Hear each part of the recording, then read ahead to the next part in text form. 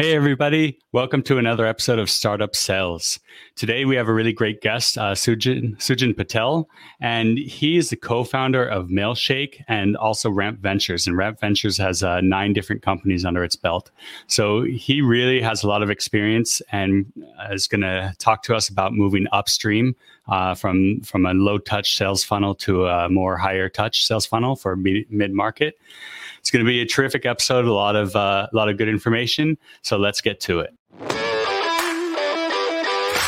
Startup Sales is a podcast about what it's really like to get a business off the ground.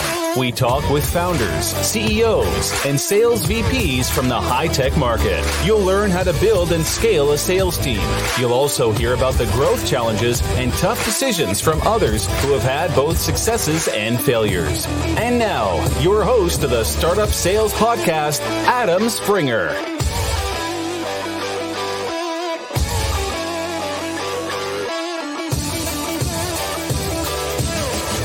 Hey, Sujin, thanks for joining us.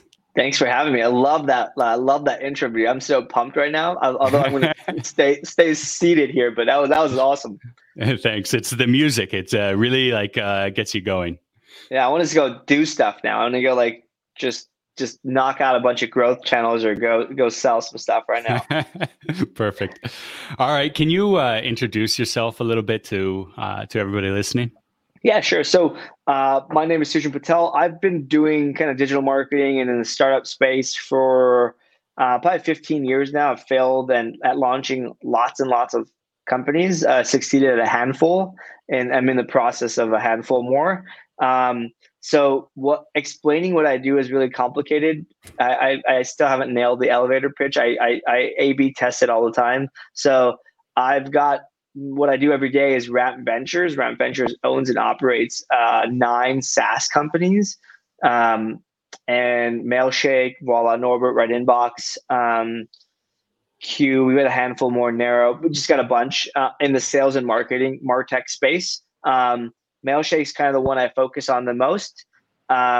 Biggest team, biggest kind of size company or most recognizable brand. But my business, essentially Ramp Ventures, is in the business of buying and operating SaaS companies. So we buy them at somewhere between $500,000 and $1 million ARR, and then we grow them. Why that range? Because it's hard as hell to get to that point. I'm really, really good at getting it from there to like 10 million, 15 million, 20 million. Like I can do that better than I can do the first part. And so that's kind of what we focus on. Also de-risk it a little bit and whatnot. But anyways, that's what I live and breathe and love doing every day. Wow, that's it's getting my mind running on so many questions. Okay, how do you do this? How do you do this? Yeah. All right. And so when you acquire these companies, what would you say is like the number one thing that you see that they're doing wrong with sales? Well, I think they don't do it, or they do a really bad job at it. I think those are the two big things, right? To me, it's the same. It's like if you're going to do a bad job at it, you might as well not do it. And what I mean by this is that it's almost like the founders or the people I run into are scared or allergic to sales. It's like even when they do it, it's like, yeah, but I don't want to really talk to you. Is there anything I could do before I talk to you, right? And it's like, if you're going to treat sales as I don't really want to talk to you, you're not going to get the results, right? Like sales is opposite. It should be like, I want to talk to you. Are you free right now, actually, in 2 minutes? We at Mailshake, our sales team, we have 3 sales reps. If they see an opening in their schedule, they'll reach out to leads that they have, demos they have tomorrow, and just try to pull them forward, right? Like it's not only they want to talk to you, they want to talk to you right now or faster, right? So the biggest mistake is really not focusing on sales, or making it difficult to kind of have that conversation. And so if you're a founder that you just don't, sales and talking to people is not your thing, that's okay. Just go hire somebody to help you. And there's nothing wrong with that. And you can never do it too early, because if you fail at selling, that person pretty much is getting you product feedback. Yeah. I really agree, but you really think just hire somebody, or do you think to do the sales at least a little bit yourself so you have an idea and you have your finger on the pulse? I'd prefer to go and say like do the sales yourself. But if you're a technical co-founder, if you're a technical founder, don't do that. If you're a technical founder, go hire somebody. If you're non-technical founder, I think you have a better chance of getting to something. And the reason I say that is like, if coding is your thing, generally speaking, you're not going to be like, your brain is just wired a little differently than what it takes to be a really good salesperson. And there are obviously exceptions to that, right? A lot of great technical sales folks, but generally speaking, as a founder, do you want to add learning how to sell as another part of what you do if you just never did that before? Interesting. Okay. I like what you said about having your salespeople are actually reaching out to tomorrow's demos and trying to get it earlier. Have you seen a good positive impact from that? Yeah. So it actually doesn't pull the demos earlier. It actually just confirms that they're going to make the demo the next day. So it reduces the no-show rate a little bit. Exactly percentage, I don't know. But it reduces the no-show rate because that's a big part of the sales funnel. Is like, no matter how many leads or demos or whatever calls you book, you're going to have some people who just don't show up. And that number can go from anywhere between 20% to like 70%. That's horrible if it's 70%, but I think 20 to 30 is probably about normal for a software company or a startup. Interesting. All right. So how did at Mailshake, your first, this was your first baby that you still have around? Yeah. So we started that company. Yeah, it was me in the beginning. I did the sales. So what I did was pretty much made it. Well, first of all, we didn't have a backend. We didn't have a system built to actually onboard people. We just said, instead of building all this stuff, let me just go talk to people and see what we should build, right? Like, so there was no self-service sign up because we didn't build it yet, right? It was just like, but we made it look like there was. It's like, hey, before you finish, jump on a call. Let's just, we'll hash out the details. That helped us really figure out what people wanted to do, where they were at. Like, it really helped us figure out the customer persona, like the buyer persona. And it also helped us iron out like the pain points people have. And so, so it really fixed the onboarding for us before it happened, before it got broke, before it like messed up. We just launched with a correct onboarding. And we launched with, having talked to maybe 30, 40 potential customers, helped me understand if our offering was compelling enough, or like, how you have on a pricing page, you have like a list of features. Yeah. Think about that as like, for me, I just talked to them and understood what things that mattered to them the most. And so that list of features was like 3 things, And so, yeah, it just helped us really understand the thing. And the other part it helped us do is understand a competition. Like, so why are you moving, or why are you looking for a new software? Why are you like, what caused you to get on the Mailshake?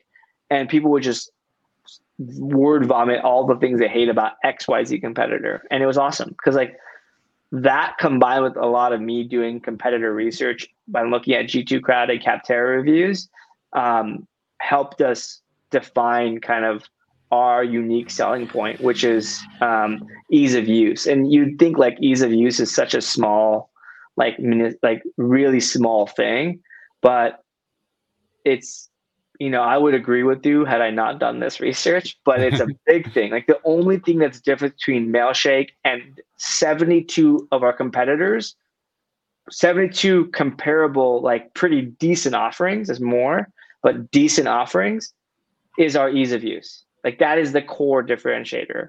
And so it did make a difference. I love that you actually asked that question of your prospects and your clients.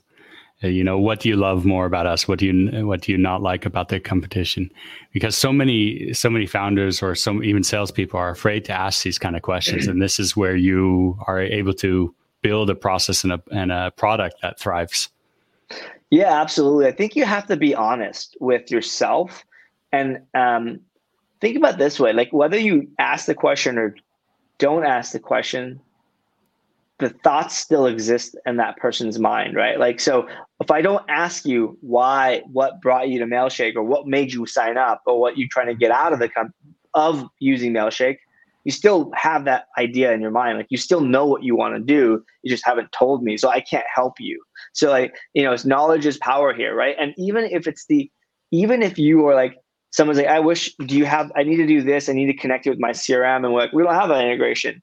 Even if the answer is no, now you can close the door saying, look, we don't have that. And you go back to the dev team and say, look, I've talked to 3 people today and they all want this, right? And so again, when you lose a deal, it's product feedback. When you gain a deal, it's revenue and product and feedback, right? Especially in the early days, because it's just so easy to kind of get caught up into like, I'm going to go build all these things, but then the customer might be like, I really want this, and hopefully that matches up, but I would call that product market fit, but it doesn't, and it never does early on, right? Like there's always a moving slide, and then eventually it's like, oh, locked it up, it matches, now let's go, we can scale. I think that's a good, strong argument as well for the founder should be doing the sales at the beginning. Yeah. if at all possible, do the sales.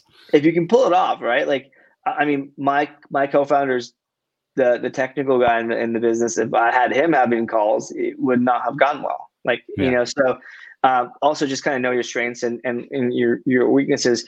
If you hire a salesperson, you'd probably want like an SDR, let's just call them like 40, 50 grand a year, maybe 60.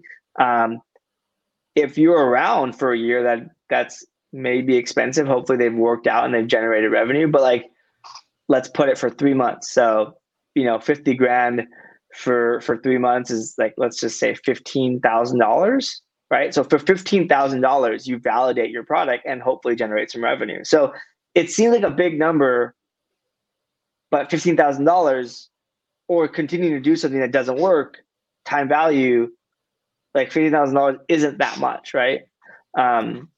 Especially when you take into account lost opportunity.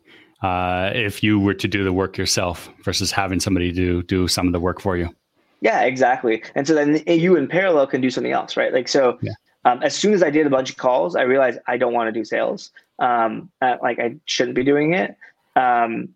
And so we really pretty much hired somebody. That's when we decided to make it self-service. So we were really focused on marketing at Mailshake, build, self-service model with like marketing led, building the funnels, building the leads.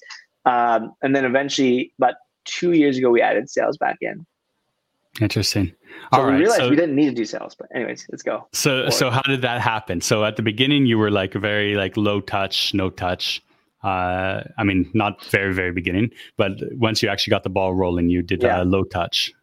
Yeah. So let's call it post product market fit, right? Like we figured stuff out that took us, unfortunately, like 2 years, because we pivoted from like we were targeting marketing people, and turns out the people who really love the product were salespeople. So, silly us. But anyways, moving on so we went from low touch for like 2 years to low to no touch, to having a sales team. And even that was like, we did a low touch to kind of a little bit. And then we did more and more and more. And now we're like, yeah, we want to talk to you. We want to talk to you for sure. But only if you're a salesperson. So Mailshake still has a lot of marketing and PR and HR folks using us, because we're an email and outreach tool. So you can do whatever you need. Like, we're not designed specifically for marketing or sales. Why we say sales is because those guys or gals generate revenue using our business, meaning they make money using our software. Marketing, or they're more successful, they're building links and whatnot, but we can't do everything for everybody, right? So we decide sales is our highest value customer and sales teams. And so when we thought through the ICP, the ideal customer persona, we identified they are salespeople. That's when we knew, okay, well, if we want to onboard a sales team to use us, they got to connect their CRM. They got to go, get their colleagues or team members, get like familiar with the software. So there's like too many steps to, if they did it themselves, and people still do it themselves, we only connect with like maybe 30, or actually 40% of our new business comes from, has a sales touch. But my point is, we were able to just kind of, when we did the math on who's our customer, who's our best customer, and then what it takes to onboard that best customer, if they were to do it themselves, we're like, oh yeah, no brainer, duh, you need sales, because it's not just like 2 minutes and you're done, right? Like, yeah. And then if it was 2 minutes and you get stuck connecting your CRM, then you're just going to churn, right? And it just took us 2 years to figure that part out. Yeah. It took us 2 years to say, oh yeah, well shit, we should be doing sales. And yeah. Okay. So when you brought in the sales team, you obviously have to increase the dollar value of each client. And so how did you go up market? How did you increase your pricing and your offering to a new tier of companies? So we actually didn't. The salesperson did.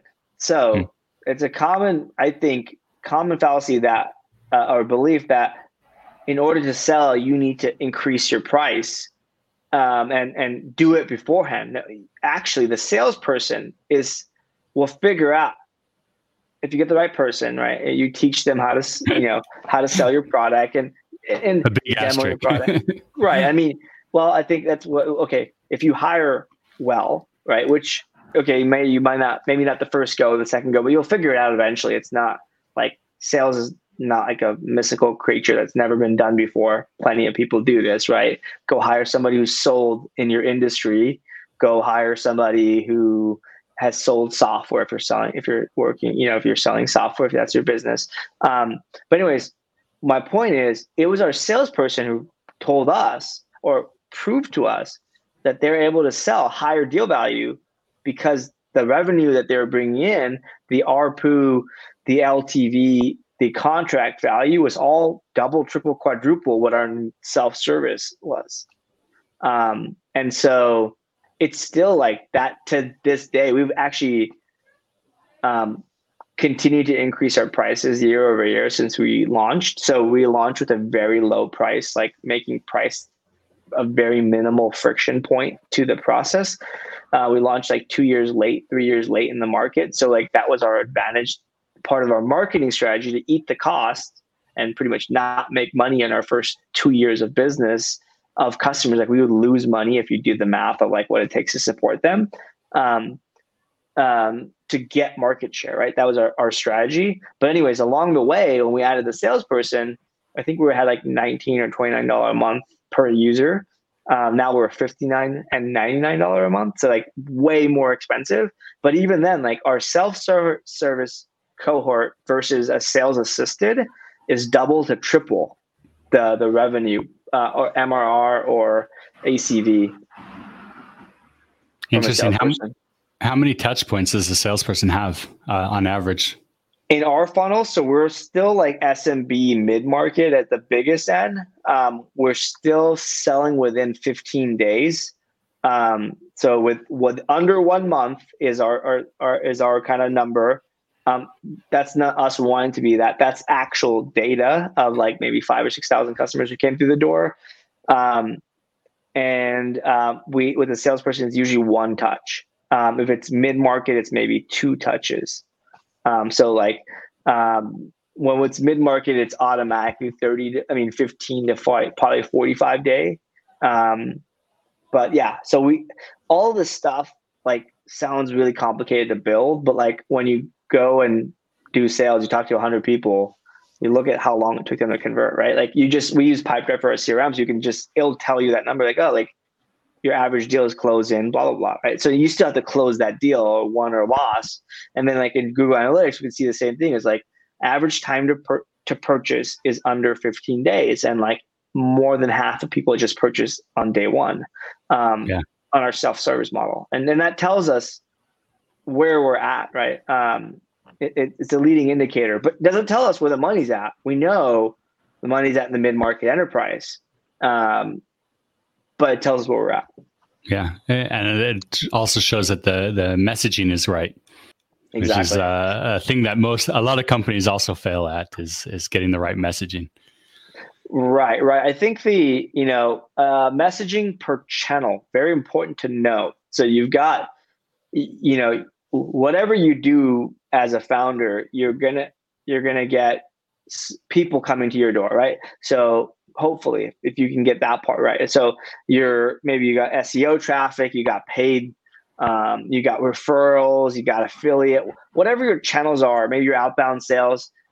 You have to make sure your messaging is right for that channel, right? So your messaging for paid might be different than organic. Your messaging for word of mouth, like messaging might not even matter because somebody already has so much context before they even come to your website that you can just say blah, blah, blah, and it doesn't matter. Like our messaging right now on our website is all sales focused, yet like half the customers that sign up every day, every month are marketing people. Why? It's because marketing, our biggest channel for growth is word of mouth, and the word of mouth actually comes from product, and in our like it's our product doing the marketing for us. That's the referral program, and sorry, not referral, but like it's the virality component of the business. It doesn't even matter what we say on the website. Even if we don't address that it's for salespeople only. That's what we say on the website. It's like for salespeople, marketing people sign up. Again, that's the power of the channel. And so sometimes the messaging doesn't matter. Very rare that happens, by the way. The 8 other companies I run don't operate this way. So don't think it's going to always happen, right? So it's sometimes luck, but it's foolish to ignore the fact that the messaging needs to be adjusted by channel. It's really interesting because messaging, sometimes sales and sometimes a lot of times sales and marketing don't get along. And because they want one thing, marketing wants one thing and wants to target one way. Sales wants to go after another because they're actually speaking to the clients, and there's always a misalignment. What do you say to that? Yeah, so this is kind of the old way of thinking, right? Where like sales and marketing are two different things, and there's usually like a blame game of like, well, I brought the leads, you just didn't close them, right?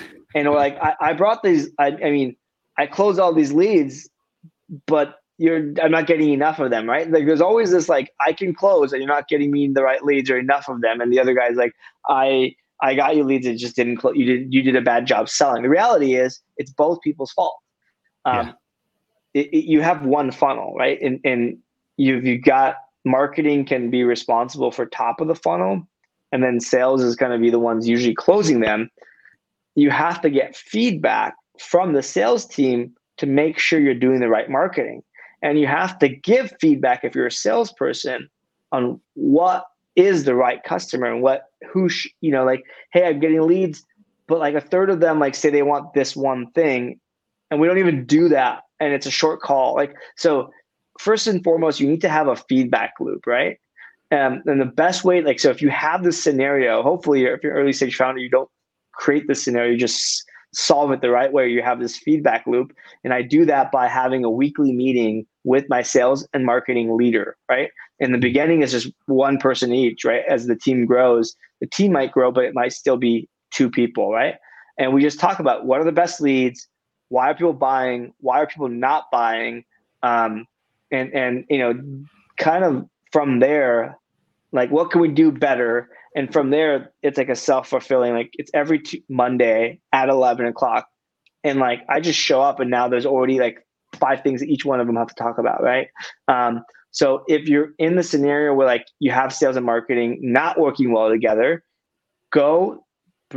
take the leaders for drinks, go to a bar and just hash out over drinks like, hey guys or gals or whoever, hey team, let's just have a conversation like what the best leads are.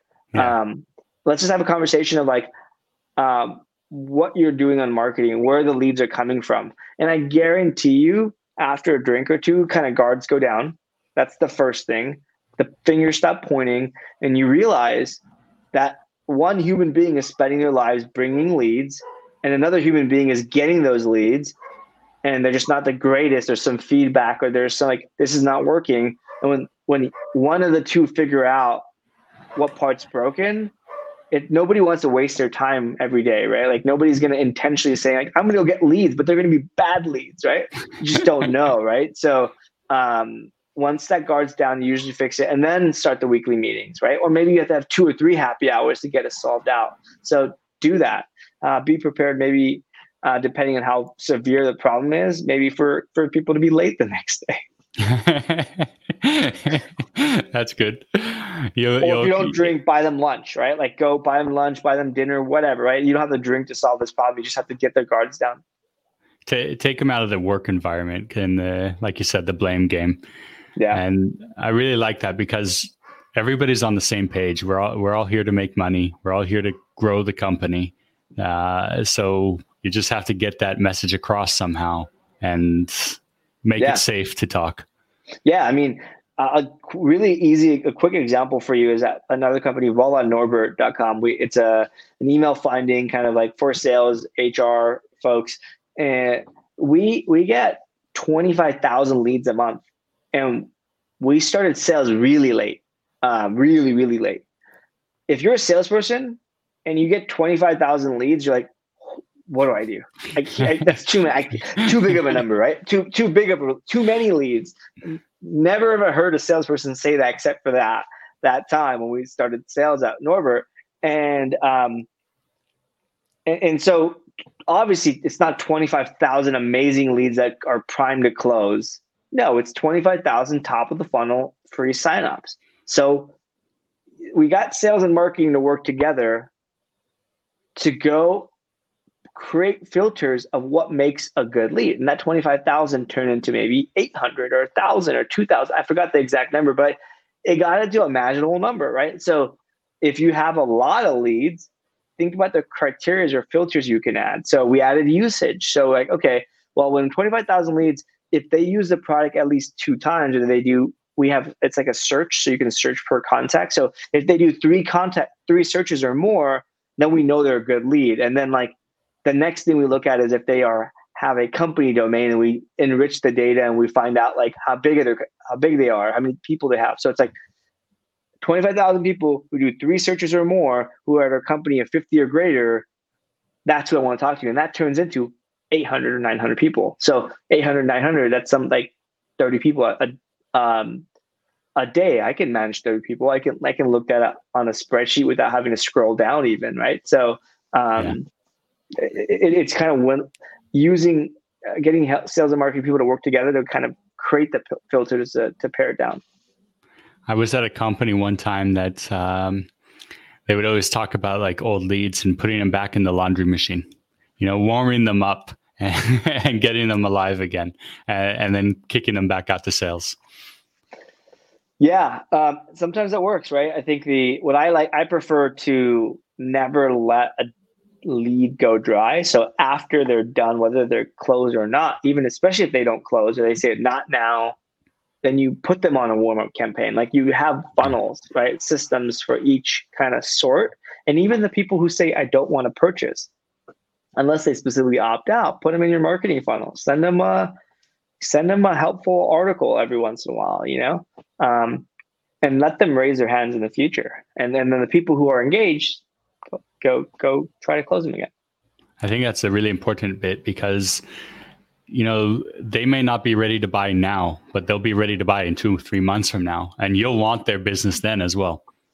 Yeah, absolutely. Right. Like, I think it's really easy for a salesperson. And I think this is where marketing can help, is marketing can actually control. So salespeople want to close what they have on their plate right now, right? They want to close, and they're focused so much on what they have that they got to make calls. They got to talk, do demos. They got to follow up.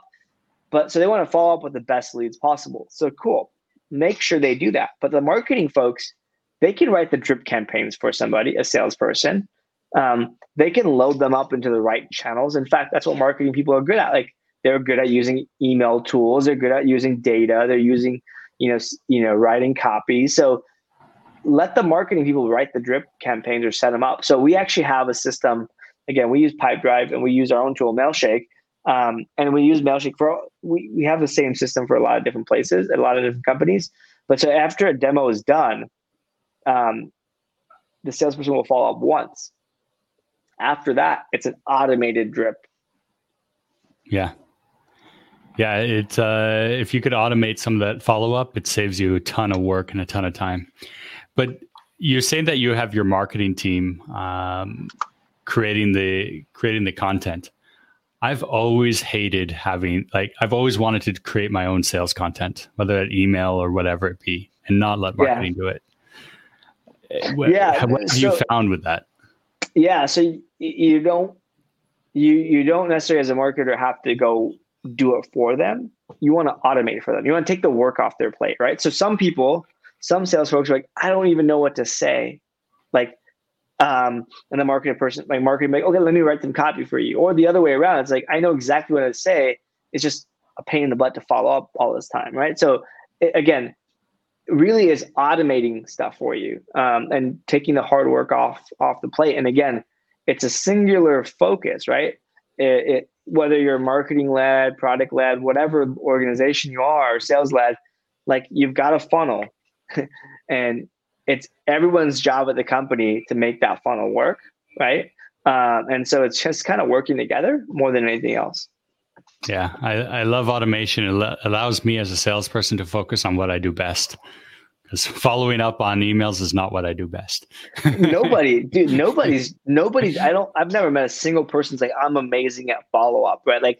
I can do 30 follow-ups. It's no, you've got technology, that's why people use Mailshake is you can do the follow-up, but let the software do all the hard work and remembering for you. Yeah. All right. Sujin, this has really been really helpful and learned a lot. How could people reach out to you and learn more about you or your companies? Yeah. So best place to find me is sujinpatel.com. You can check out my YouTube channel. Just go and search Sujin Patel. I generally share a content piece a week on something about my journey, SaaS I'm always wearing new hats and figuring new roles out. So it's just follow along. If you have any questions, you can ping me. I'm fairly active on LinkedIn and Twitter as well. Excellent. Sujin, it's really been a pleasure. Thanks so much for joining us. Yeah, thanks for having me. It's been blessed. Thanks for listening to Startup Sales with Adam Springer. Subscribe to the podcast so you never miss an episode. Contact Adam about speaking engagements or consulting services at adam@startupsales.io.